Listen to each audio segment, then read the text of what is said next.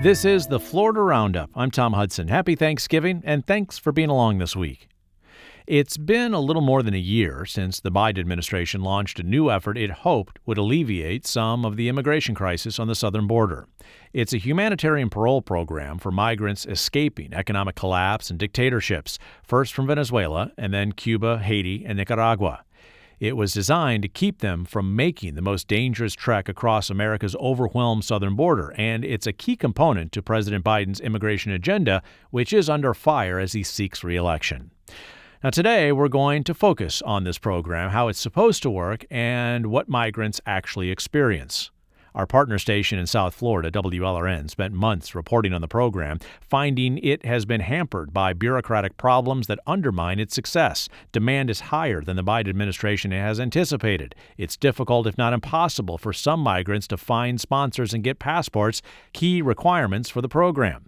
And work permits here in the United States are still taking months to secure. Tim Padgett gets our story started by looking at the Venezuelan community and how the White House may have underestimated the demand from what has become the fastest growing Hispanic group over the past decade. Hi, how are you? Everywhere she goes these days, 7-year-old Nia is practicing English. On this recent visit to a Starbucks in Doral, Nia is determined to kibitz with the cashier. She's buying a treat her family could rarely find or afford back in Venezuela: chocolate milk. That's it? Thank you. Thank you. Goodbye. Nia's mother, Meliana Bruguera, beams down at her while holding Nia's infant brother, Rurik.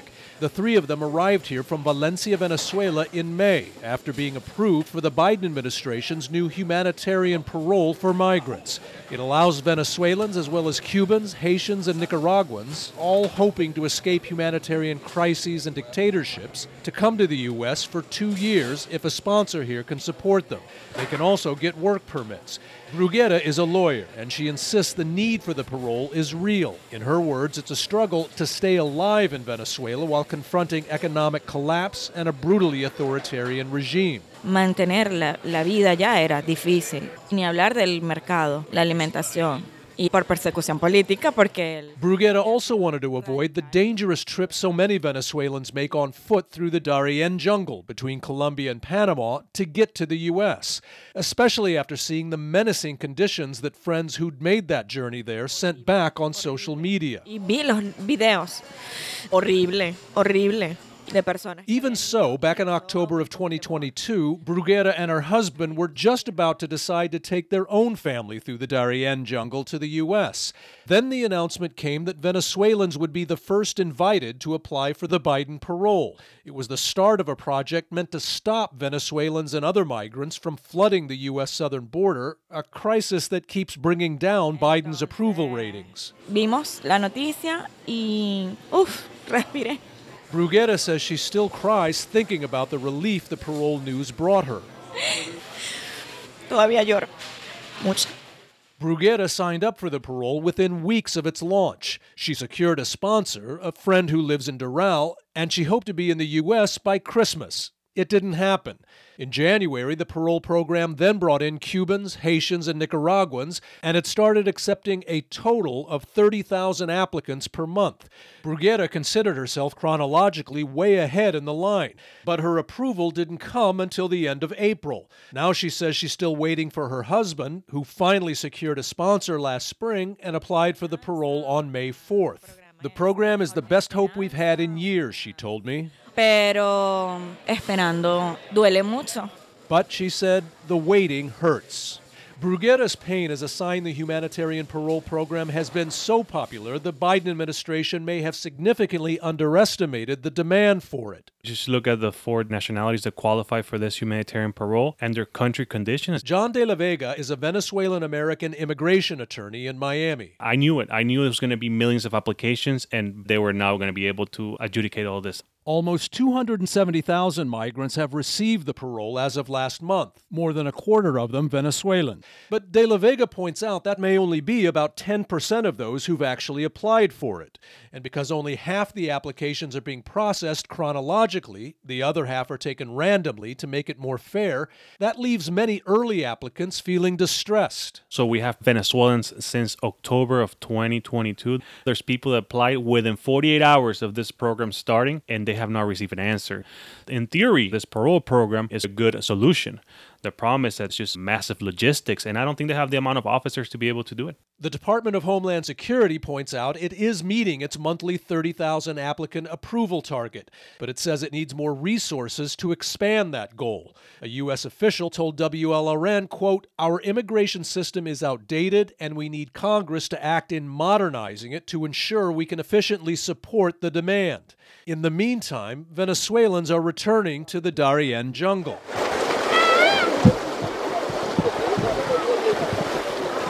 That's recent AP video of migrants tramping through Central America's Darien jungle en route to the U.S. Authorities say most of the people making that trek right now are Venezuelans.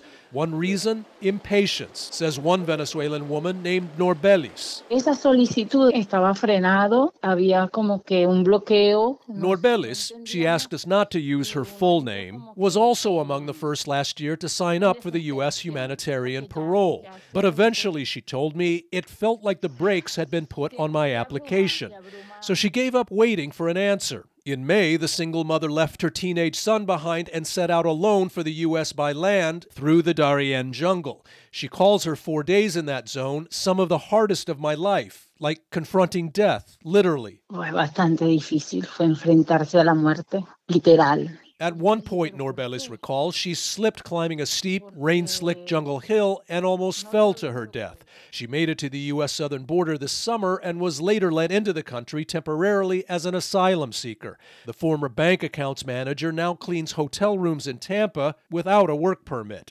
Norbelis argues thousands of Venezuelans who sought the parole but haven't received a response are doing what she did, the very thing the parole was meant to discourage. No puedo seguir esperando un milagro, no, tengo que buscar el milagro. Porque fue mi... She says they're saying, I can't keep waiting for the miracle of a better life. I have to go out and get the miracle.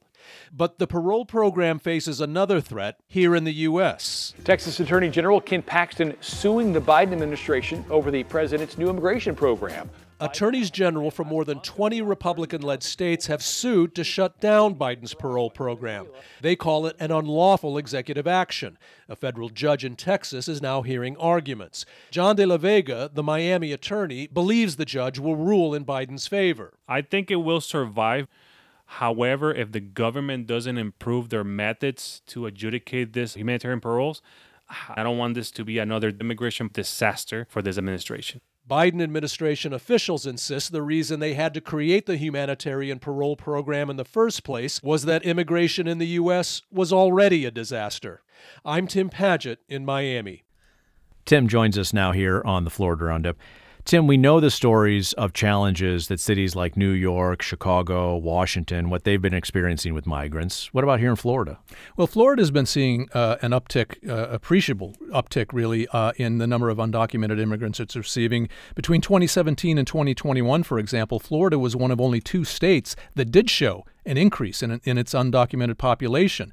And a lot of that has to do with the fact that Venezuelans and Cubans were coming in undocumented, coming over the border first and then coming into Florida undocumented because of the awful situations, political and economic, there in those 2 countries. So that influx had a lot not only to do with the uptick in undocumented population here in Florida, but the uptick from those 2 nationalities also had a lot to do with the Biden administration deciding to create this parole program. Now, Florida and its diaspora is very large and well-developed and established here in Florida, particularly when it comes to Cubans and Venezuelans, but also Nicaraguans and Haitians, the other 2 countries that are targeted with this humanitarian parole.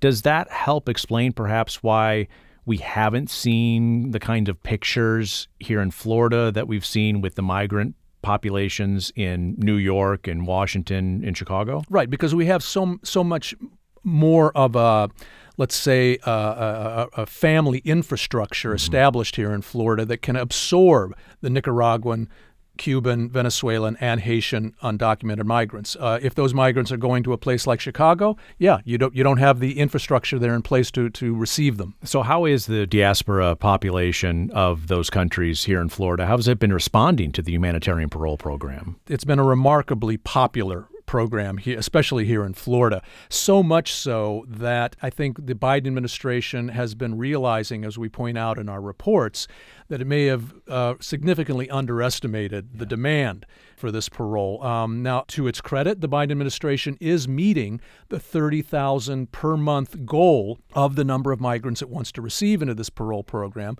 But the catch is that may only be about a tenth of those who have actually applied for it, as we point out in the report. I think we're nearing about 300,000 migrants now who have been accepted for the parole, but you're looking at perhaps much more than 2 million people who've actually applied for it. Yeah, enormous demand Yes. for this parole program. Florida is one of 21 states that have sued to stop this humanitarian parole program. What's the status of the lawsuit? Well, we're still waiting for a federal judge in Texas to make a ruling on it. He's heard both sides for the administration and the attorneys general from these 21 states. So we're still waiting for that judge to make a ruling in Texas on whether this program can continue, or if he decides it was, as the attorneys general from these states are arguing, that it was an unlawful executive action on immigration on the part of the Biden administration. So how has the United States used this idea of humanitarian parole previously with migrants? Well, mostly you would have seen it done for war crisis situations like Ukraine. Yeah. In fact, this parole program for Cubans, Venezuelans, Nicaraguans, and Haitians was sort of modeled after the parole program that was developed for Ukrainian refugees. So we have seen it used in the past, but as I said, usually for like war or natural disaster situations. But what I think the Biden administration and the U.S. in general is seeing is sort of a new kind of crisis that's demanding this kind of program. You can say that Venezuela is not at war, but it's experiencing an out exodus of refugees that's equal to what we're seeing in Ukraine and war-torn places like Syria. Yeah, it's an economic crisis and some would argue political crisis with these four countries, but not a military action necessarily. Right. Venezuela is experiencing the worst humanitarian crisis in modern South American history, and it's lost a fifth of its population because of it. So this strategy was put in place to address the building and continuing crisis on the southern border of the United States and Mexico. Has it had any material impact on border crossings? Yes and no, up and down. Yeah. Originally, yes, you did see a decline in the number of illegal crossings on the border, and a lot of it had to do with this parole program because so many of the illegal crossings these days at the southern border of the United States has to do with the Venezuelans, Cubans, Nicaraguans, etc. But let's say, for example, from May to July, we did see a 40% decrease in the number of encounters that U.S. officials were having with illegal crossings, undocumented migrants, etc. But that started going up during the summer, and a lot of it had to do with the fact, again, with the Venezuelans, the fact that Venezuelans who felt that they were waiting too long to get their applications for the parole accepted, just gave up and said, nope, I'm going to go through Central America, through the Darien jungle, and I'm going to go through over the U.S. southern border. So then in July, August, September, we started seeing the number of illegal crossings at the border going up again. Well, the Biden administration then in October started executing deportation flights for Venezuelans who were coming over illegally. That's when we saw the number of crossings go down by 14%. What I'm saying here is a lot of this has to do with the Venezuelans and their desperation. They are now the largest nationality arriving at the U.S. southern border. Tim Padgett is the Americas editor at our partner station, WLRN in Miami. Thanks, Tim. Thank you, Tom. Now, the chance to work legally in the United States for 2 years was a key component of the humanitarian parole program the Biden administration launched about a year ago. But despite the promise of work permits, some new arrivals from Cuba, Haiti, Nicaragua, and Venezuela have been left unable to legally work in America for months, causing stress and financial pressure for them and the people who agree to sponsor them. Reporter Danny Rivero discovered that not all nationalities have this problem, though. Tens of thousands of Afghans have been paroled into the U.S. since the government collapsed 2 years ago and the U.S. military chaotically pulled out. And since the Russian invasion, more than 100,000 Ukrainians have come to the U.S. under a parole program modeled after the one for Afghans. What's notable about both these programs is that the new arrivals are automatically allowed to work for at least 3 months as soon as they arrive. They can start working and they can work for 90 days while they wait for that work employment authorization card. Cecilia Esterlin is an immigration research analyst at the Niskasen Center, a nonpartisan think tank in D.C. She says the parole program for Ukrainians and Afghans is working smoothly. But this success has not transferred to a newer parole program rolled out last October, the one that's let nearly 250,000 people into the country over the last year. First from Venezuela, and later from Cuba, Haiti, and Nicaragua. When one of those nationals gets here, they cannot automatically work. Instead, they first have to apply for a work permit. Federal data shows it takes on average about 4 months to approve those permits. Esterlin says this needs to change. So that at least they can start working and hopefully they can join the workforce more quickly. They can help us fill labor shortages that we have, and in general, just relieve some of the pressure that these families and their sponsors are experiencing. The Department of Homeland Security tells WLRN the difference between the groups is that specific laws were passed, making it easier for Ukrainians and Afghans to quickly get to work. The parole program and other actions taken by the Biden administration are executive actions based on interpretations of existing laws. That's why many states, including Florida, are fighting the parole program in federal court. The federal backlog of pending work authorizations has exploded. According to federal data, more than 400,000 new arrivals in the U.S. have been waiting over 6 months to get work permits. The Biden administration says it's working to speed up the process. Democrats and Republicans have asked me for help placing these migrants into jobs that have gone unfilled for too long. In New York State, the backlog has become a top priority for Democratic Governor Kathy Hochul. The state is seeing thousands of migrants, including people who applied for asylum and likely many from the parole program. She pressed the White House to fast-track the work permits. For me, the answer to these two crises, this humanitarian crisis and our workforce crisis, is so crystal clear and common sense. Let them get the work authorizations. Let them work legally. Let them work. In response, the Biden administration recently expanded temporary protected status for nearly 500,000 Venezuelans who entered the U.S. before July 31st. That move might help many Venezuelans get work permits, but it won't have much impact on those who came under the parole program. In Orlando, Samuel Vilches Santiago is sponsoring his aunt and cousin from Venezuela, and his parents are sponsoring 2 other cousins through the program.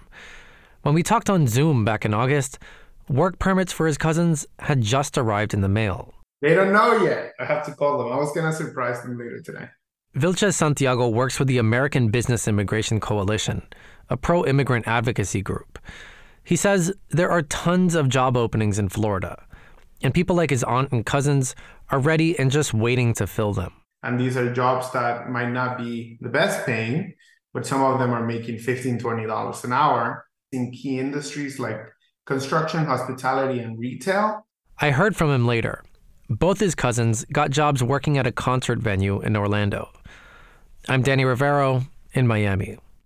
I'm Tom Hudson. You can always stay up to date with us by emailing radio@thefloridaroundup.org. radio@thefloridaroundup.org.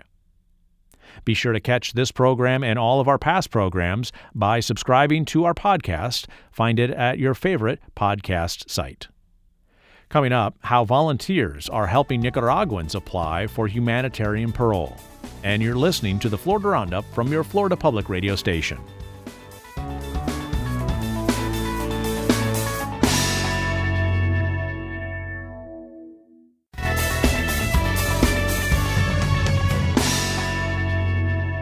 This is the Florida Roundup. I'm Tom Hudson. Next week on our program, California and Florida. The 2 governors face off on a Fox News debate next week. Immigration, education, jobs, the environment. How do these 2 states compare? And what are the stakes for the 2 governors? Most importantly, what are the stakes for you? Email us your thoughts, radio@thefloridaroundup.org, radio@thefloridaroundup.org. The Sunshine State or the Golden State? Politics and personalities. It's next week. Email us today, radio@thefloridaroundup.org.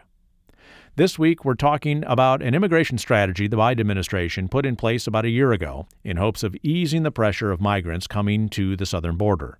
It is a humanitarian parole program that was first directed at people coming from Venezuela and then expanded to people from Cuba, Nicaragua, and Haiti.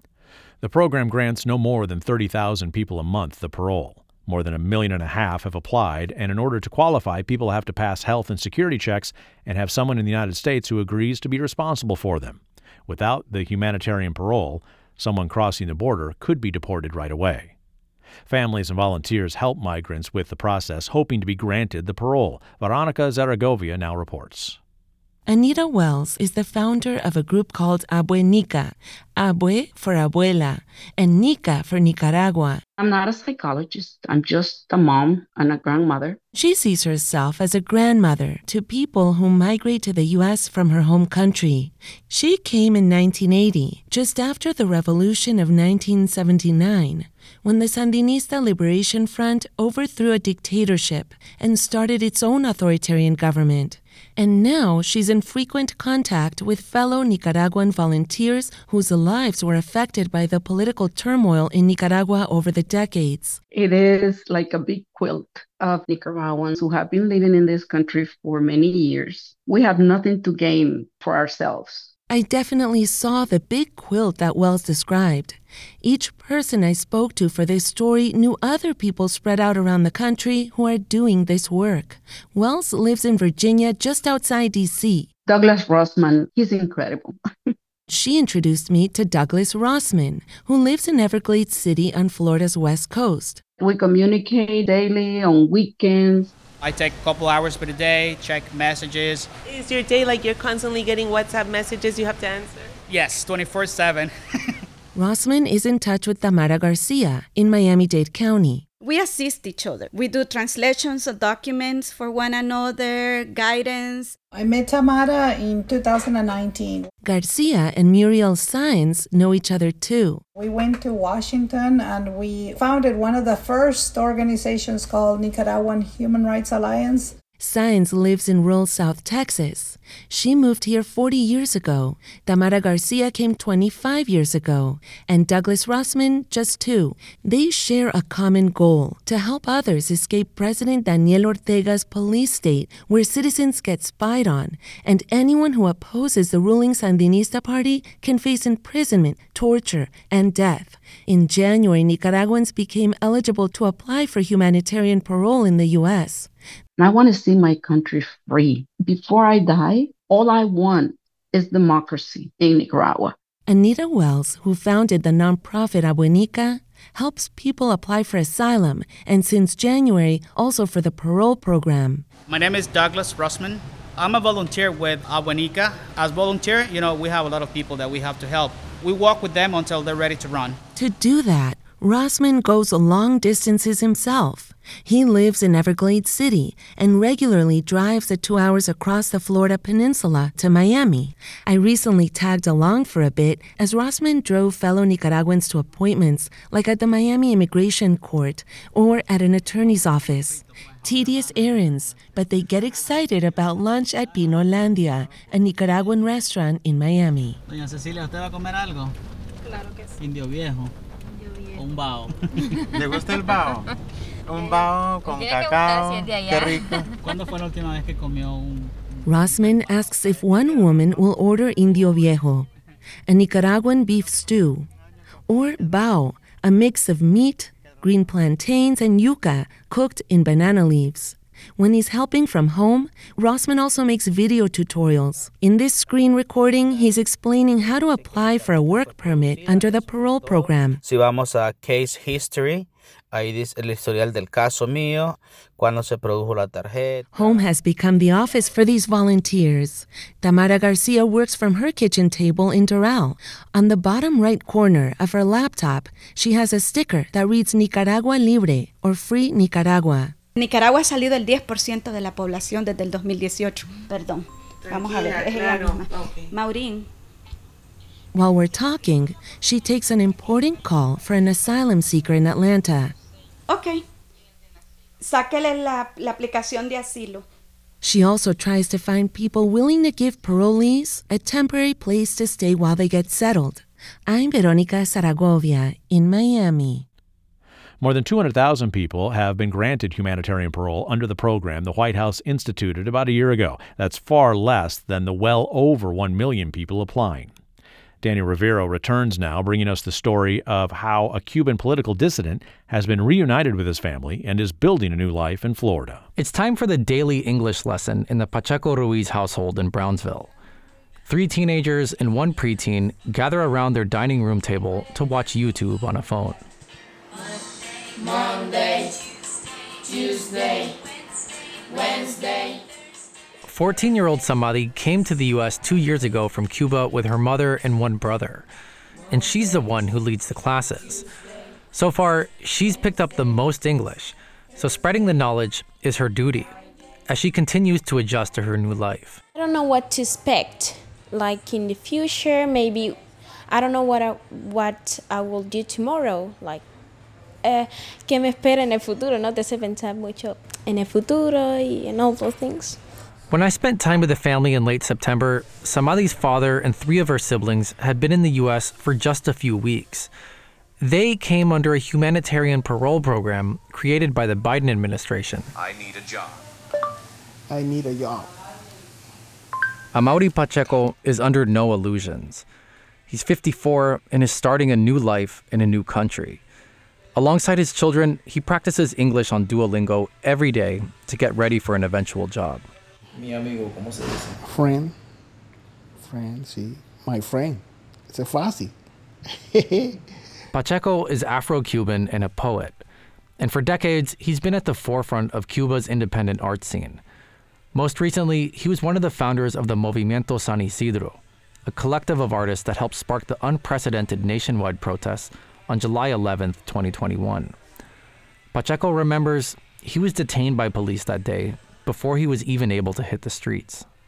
Me llevaron para una estación de Cojimán. Sí pude ver las personas que iban llegando y lo que iban contando. And from inside the police station, he saw rounds of protesters getting dropped off. Protesters who told him about the rebellion outside. Que no tenían nada que ver con el asunto, que habían salido, otros que... In the aftermath of the protests, many of Pacheco's closest friends, like fellow artist Luis Manuel Otero Alcántara, are locked up in prison under charges of threatening the communist government. Hay como un vacío en las calles. Hay como si... So many people are leaving under the weight of government oppression and economic crisis. He says the country has a feeling of existential emptiness. Hay un vacío existencial. He says learning how to get settled here is an open question. El cambio de país, cómo insertarme en este país, son preguntas y siguen siendo preguntas.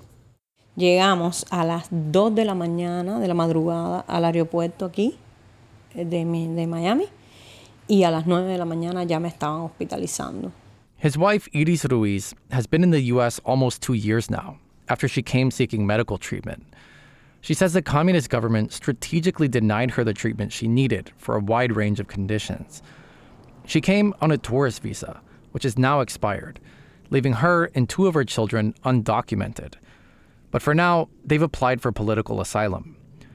When she heard the news that the Biden administration opened up the parole program for Cubans, Ruiz felt relief that her family might be able to reunite. But it also meant they needed to find someone to sponsor her husband and children to join her in Miami. Era como una gran felicidad, pero es como te regalo un elefante, pero tienes que llevártelo cargado. Like someone gives you an elephant as a gift, but you have to carry it home. Qué bien. In the end, the family did find a sponsor who was paid rent for 3 months for this house in Brownsville. But after that, the family's expected to be more or less on its own. In the kitchen, Amaury Pacheco is making Cuban coffee. The real kind. Not the kind mixed with split peas that they sell in Cuba. Pacheco is learning to adjust to the harsh realities of capitalism after a lifetime spent under the harsh realities of the communist system. Immigrating, says Pacheco, sometimes feels like a free fall, Dar un paso al abismo. like flailing in the air, looking for something to hold on to. But then sometimes it's like that feeling you get when you're going downstairs and then without realizing it, boom, you hit the floor. There's no more falling to do. Finally, you're on solid ground. Daniel Rivero reporting from our partner station WLRN in Miami. Haiti is one of the 4 countries from which migrants can file for humanitarian parole under this federal government effort designed to ease migration pressure at the southern border. Haitians are facing long wait times and extortion as they try to obtain passports needed so they can apply for the humanitarian parole. Their loved ones in Florida are victims too. Here's Wilkin Brutus. Passport?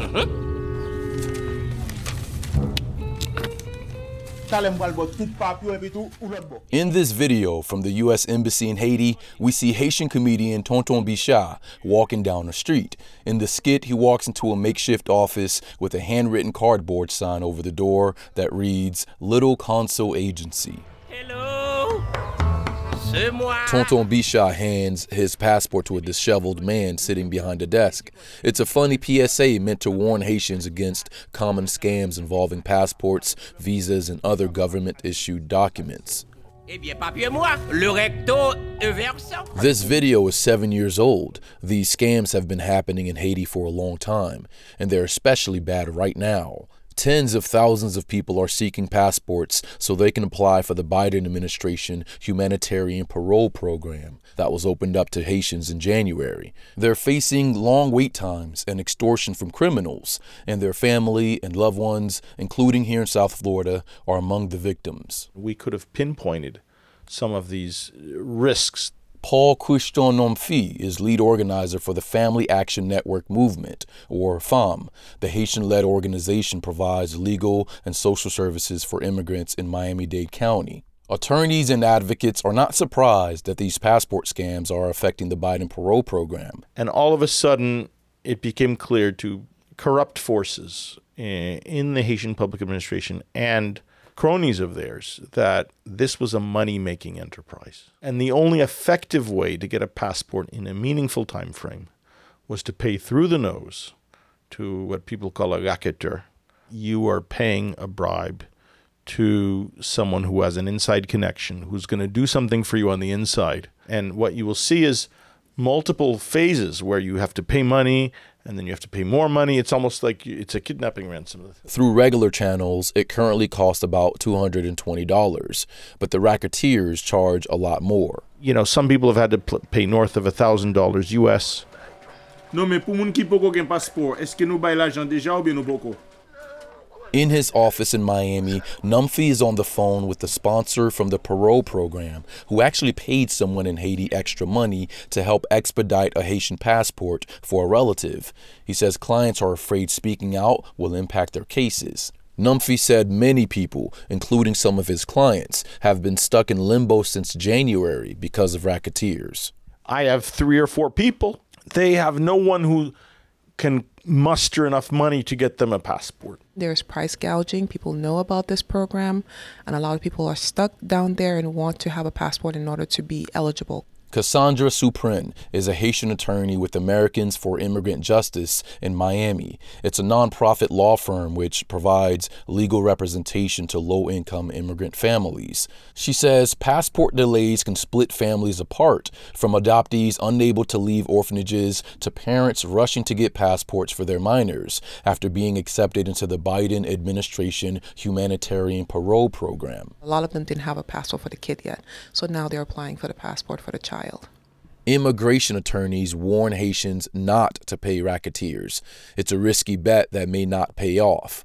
Clarel Syriac is a Haitian immigration attorney in Miami who has represented asylum-seeking clients for the past 30 years. He acknowledges there are severe backlogs going through the proper channels. People still report significant problems in terms of the length of time it takes to get it. Although the people at the passport agency will tell you that you need to use the official mechanisms, and that should be sufficient. Syriac said he and other Haitian advocates saw this coming and that they petitioned federal officials for potential solutions early on, such as waiving the passport requirement, allowing expired passports, or accepting an alternative Haitian travel document. The Department of Homeland Security declined to comment. I'm Wilkin Brutus in Miami.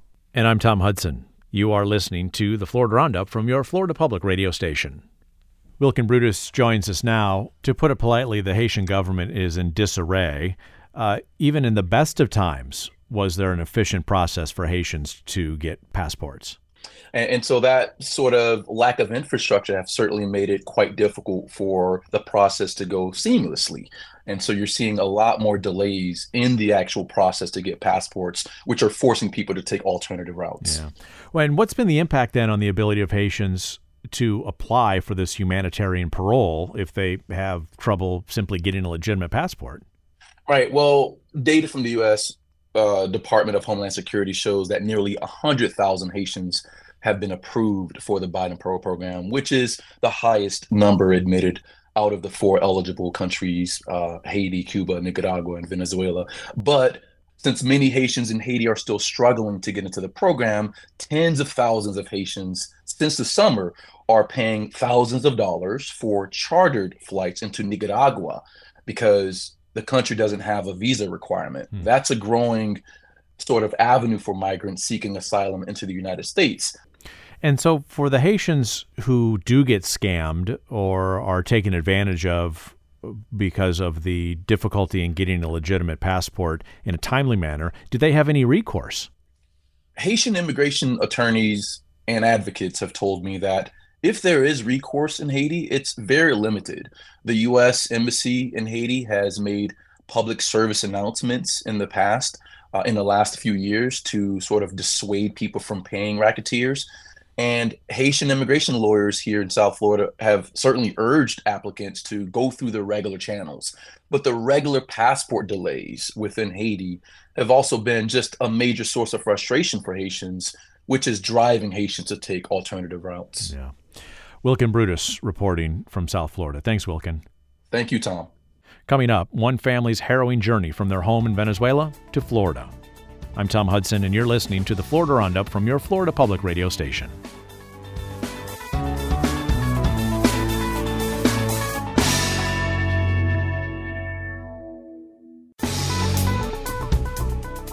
This is the Florida Roundup. Thanks again for being along with us this week. I'm Tom Hudson. Venezuelans are now the fastest growing Hispanic group in the country, according to data from the U.S. Census Bureau.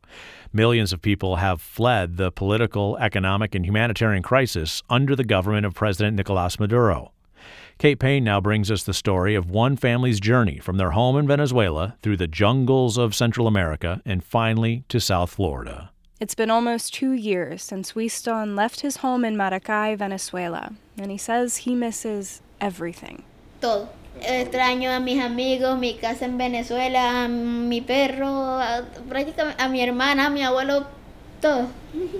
Winston is 13, his curly black hair trimmed into a smooth fade. He's in 8th grade and trying to play it cool in the way that teenagers do, but he's still so young.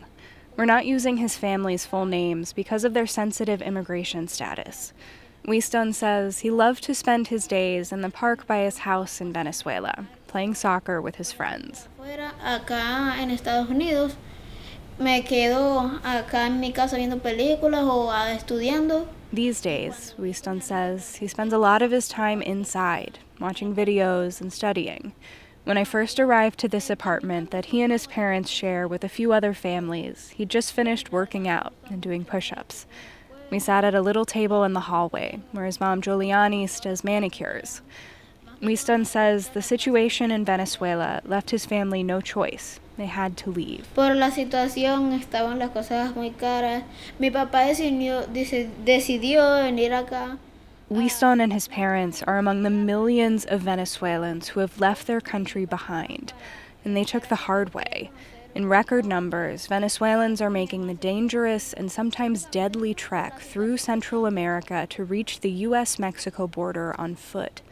Giuliani says the journey took them 3 months. Llegamos el 30 de marzo aquí Duramos 3 meses de travesía desde Venezuela hasta acá. They hiked through the Darien Gap, a treacherous jungle stretching between Colombia and Panama. It's considered one of the world's most dangerous routes for migrants. It's been called a green hell. Giuliani says all her toenails fell off. Winston's dad, Winston Sr., showed me some videos of them there. In one, someone they're with is trying to keep their spirits up, saying, "It's hard, but we can do it."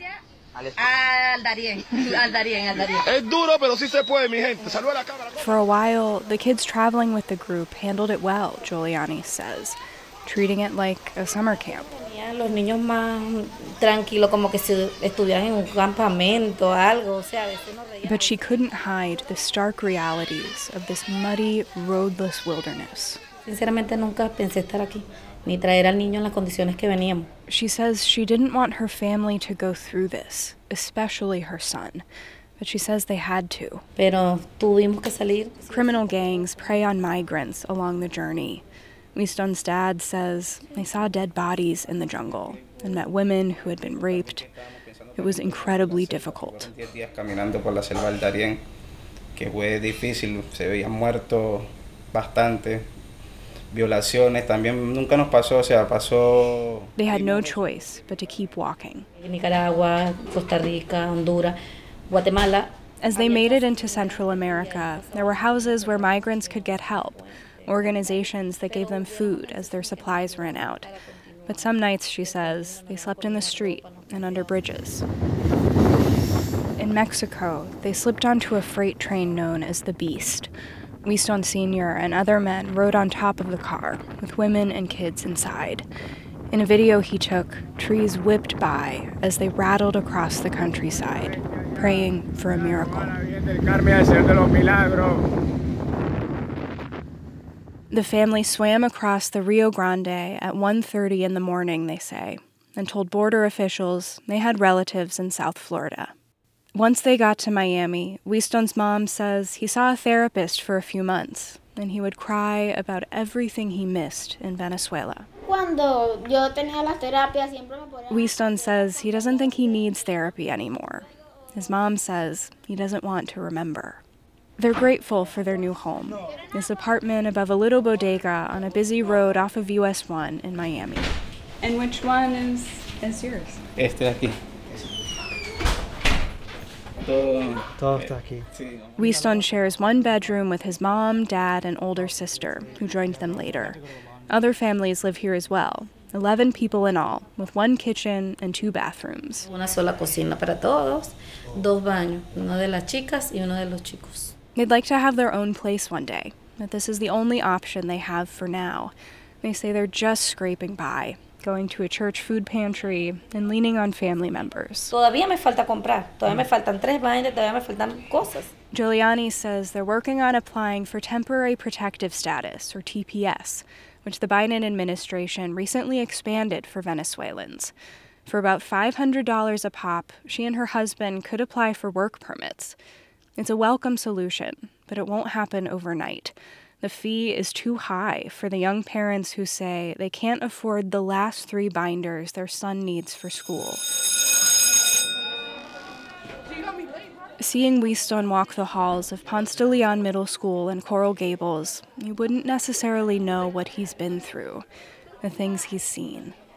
On the day I visited, we got to sit in on Winston's English for Speakers of Other Languages class. Yes, copy the question. We are working on the question right now, practicing the articles. His teacher, Maritza Victory, says all of the students in this class are newcomers. It's part of the district's effort to carve out a space for these new immigrants to be around other kids with shared experiences. Right now we have these few students, but they are coming every day. There were about 12 kids the day I visited, with plenty of seats for the new students that are expected to keep coming. Ms. Victory says Winston's English has improved a lot since he went to a special language camp for newcomers over the summer. Yes, he's more comfortable because he feels more confident. Now he helps the other students. Okay, open the binders and write the topic. He tried to translate to the other. Oh, abre el libro. In Spanish. I said, no, you already know what to do. They need to learn too. So you can help them but in English, not in Spanish. Winston says he's been doing better in school after those sessions he had with a therapist. Antes, en el año pasado, yo no entregaba las tareas, no sé. Cuando tuve la terapia, me puse a hacer las tareas y todo eso. He's been able to step away from his past and think more about the future. He really wants to work on his English this year, so he'll be ready for high school in the fall and everything that will bring. I'm Kate Payne in Miami. Joshua Ceballos contributed reporting for that story. I'm Tom Hudson. You're listening to the Florida Roundup from your Florida Public Radio station. Kate Payne is with us now here on the Florida Roundup. How is Winston doing these days? So I was checking in with his mom recently, and she says that he's doing good. He's doing about the same. She's still trying to sign him up for a soccer team. He loves to play soccer. And something we heard, from this family and other families who were a part of this reporting, in Miami especially, a lot of these kids are kind of cooped up. If they don't have good access to transportation, aren't able to easily walk to parks, they're spending a lot of time inside. So that could make a difference for him. But she said, he still has a long way to go on his English. He's still missing a lot. And any update on the family's status as it tries to achieve the temporary protected status? So she said that in working with some local organizations, she was able to apply for TPS for herself and for her son. So that's huge. They haven't heard back yet, but the application is in. Winston's dad, because he's Colombian, she said that they weren't able to apply for him. Even though he was living in Venezuela, they're married, raising their kids there. Right. They don't have the proper paperwork. Giuliani's, Winston's mom, is still trying to find a way to get her daughter out of Venezuela. So, now, Miami-Dade schools, like a lot of the larger public school districts in Florida, have long histories of absorbing newly arrived immigrant families and students. Has this year been any different with changes to the humanitarian parole program as well as changes to TPS with various countries? So the numbers I have so far from the district, which are changing every day, honestly, it seems to be a continuation of last school year, when we saw this market increase from around the world, but again, especially from those four countries, Cuba, Haiti, Nicaragua, and Venezuela. And for the Miami-Dade School District in particular, the overwhelming number are from Cuba. So far this year, for Cuba, as of September, about 3,000 new immigrant students from Cuba in the district. Again, the district is trying to really cater those classes of English for speakers of other languages to have these kids together in a newcomers class where they're having shared experiences of being so new to this country. Create some kind of community here in their new home. And a level of comfort that kids who are on a similar level and sharing those experiences of coming all this way and being in a new place and feeling comfortable making mistakes as you're learning a new language. Well, thanks for bringing this story to us. Much appreciated, Kate. Thank you so much. Kate Payne, education reporter for our partner station, WLRN in Miami. And finally on the Roundup this week, the first Thanksgiving may not have been in Plymouth, Massachusetts, after all, but rather in St. Augustine, Florida. Yeah, the National Park Service dates the first feast to 1565, when the city was first founded by Spanish settlers. The Park Service says after the group of about 800 came ashore, they set up a meal and invited the local Saloy tribe. Regardless of the first, the last Thursday in November did not become the legal Thanksgiving holiday until 377 years later, in 1942. Happy Thanksgiving. That is our program for today. The stories featured in today's program were edited by WLRN's Director of Enterprise Journalism, Jessica Bakeman, and Senior Editor, Sarah Mobley-Smith. The Florida Roundup is produced by WLRN Public Media in Miami and WUSF Public Media in Tampa. Bridget O'Brien produced the program. WLRN's Vice President of Radio and the program's Technical Director is Peter Mares. Engineering help from Doug Peterson and Charles Michaels. Our theme music is provided by Miami jazz guitarist Aaron Lebos at aaronlebos.com. If you missed any of today's program, you can download it and listen to past programs at WLRN.org/podcasts. Thanks for listening and supporting public radio in your community. I'm Tom Hudson. Have a terrific weekend.